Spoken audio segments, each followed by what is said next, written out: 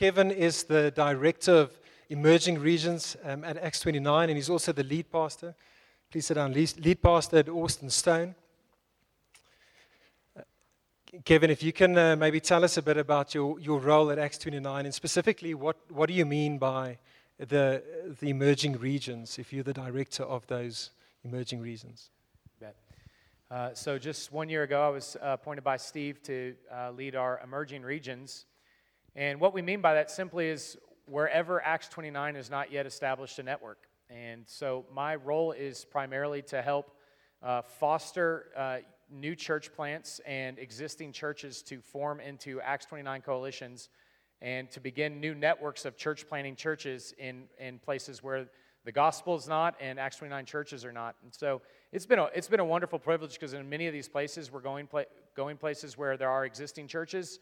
In many of the places we're going where there are really no or few churches that are preaching the gospel.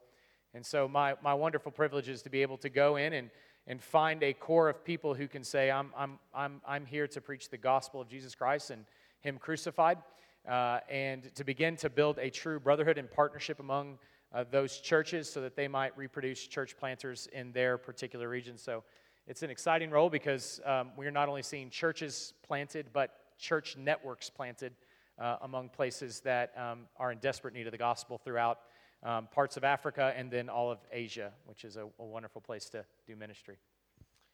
Brilliant, Kevin. And so, you mentioned now some of those brilliant opportunities that we have. Can you maybe elaborate a bit on that? What are we currently seeing in the emerging regions in terms of the challenges that we are facing and also in terms of other opportunities that there might be? Yeah. So as most of you know, this region that we're talking about represents most of the population in the world. And so there is, I want to start with opportunity there. Just as we just heard on this film, the harvest is ripe in this area of the world. There are people that God has called from history past to be part of His surrounding chorus around the throne, and yet they have not yet heard the gospel. And so there are literally billions of souls with the opportunity to share the gospel with that we have the opportunity to go into and see churches planted and coalitions formed and networks started that are going to be about the task of seeing that tribe or that tongue or that nation or that people that's not yet represented around the throne and be able to be represented. And it's a powerful opportunity for us because there's this opportunity to make much of the worth of God and to make much of our belief that He has the power to save people who have never yet in history been saved. So it's a profound opportunity. Some of the big challenges, as you know, throughout some of these places is not only is there places that are without the gospel, but there's so many places throughout Africa and Asia, and not to mention the rest of the world, but this part that I'm concentrated on.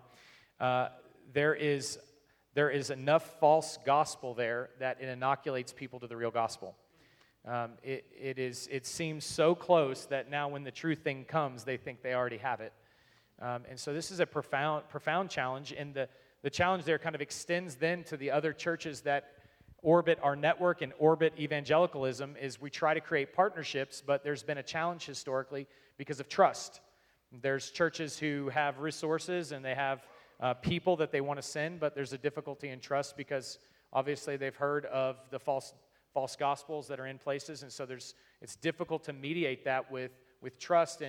And so on the backside of that is a great opportunity for Acts 29 as those of you who have come into the network and those of you who God is calling into the network. It's a really robust assessment process, which means at the end of it, we can look at one another and to new partners and new friends and say, when this person is cut, they believe the same things we believe. They have good doctrine and good character and good marriages, and they have a passion not just to plant their church, but to plant churches that plant churches.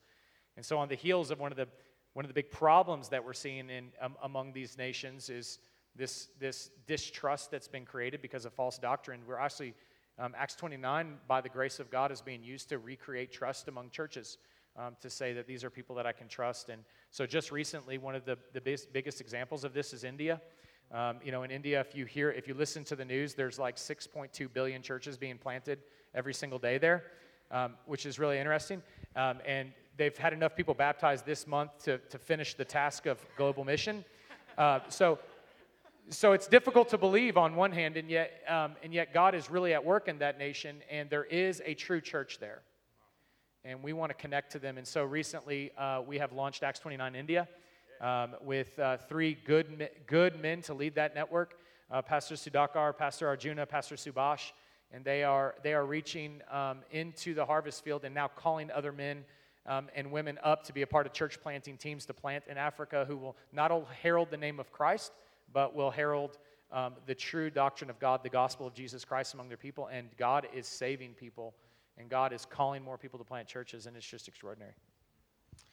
Kevin, that's brilliant. It's brilliant to hear. And I would imagine that your local church, Austin Stone, who released you to do this, it must have been a great sacrifice for them in releasing you for this particular responsibility. Anything that we can pray for you in particular, and also for the emerging region, so that we can pray now for those things maybe? Yes, so we would just ask for more workers in the harvest field. Inside of every one of your churches, God has already called people to the nations, and we need to be pastors who provide the way for them to go and not hold them back. And so you could pray for me just to continue to, candidly, just for the humility to continue to let God work on the heart of our church so that we don't resist God's calling for our people to leave. I have the same sin struggles as you, and I like seats full, not empty, but God is trying to empty our seats to the nations. And I want prayer to be faithful to God receiving all the glory, and for us to become less and Him to become more. Kevin, let's pray.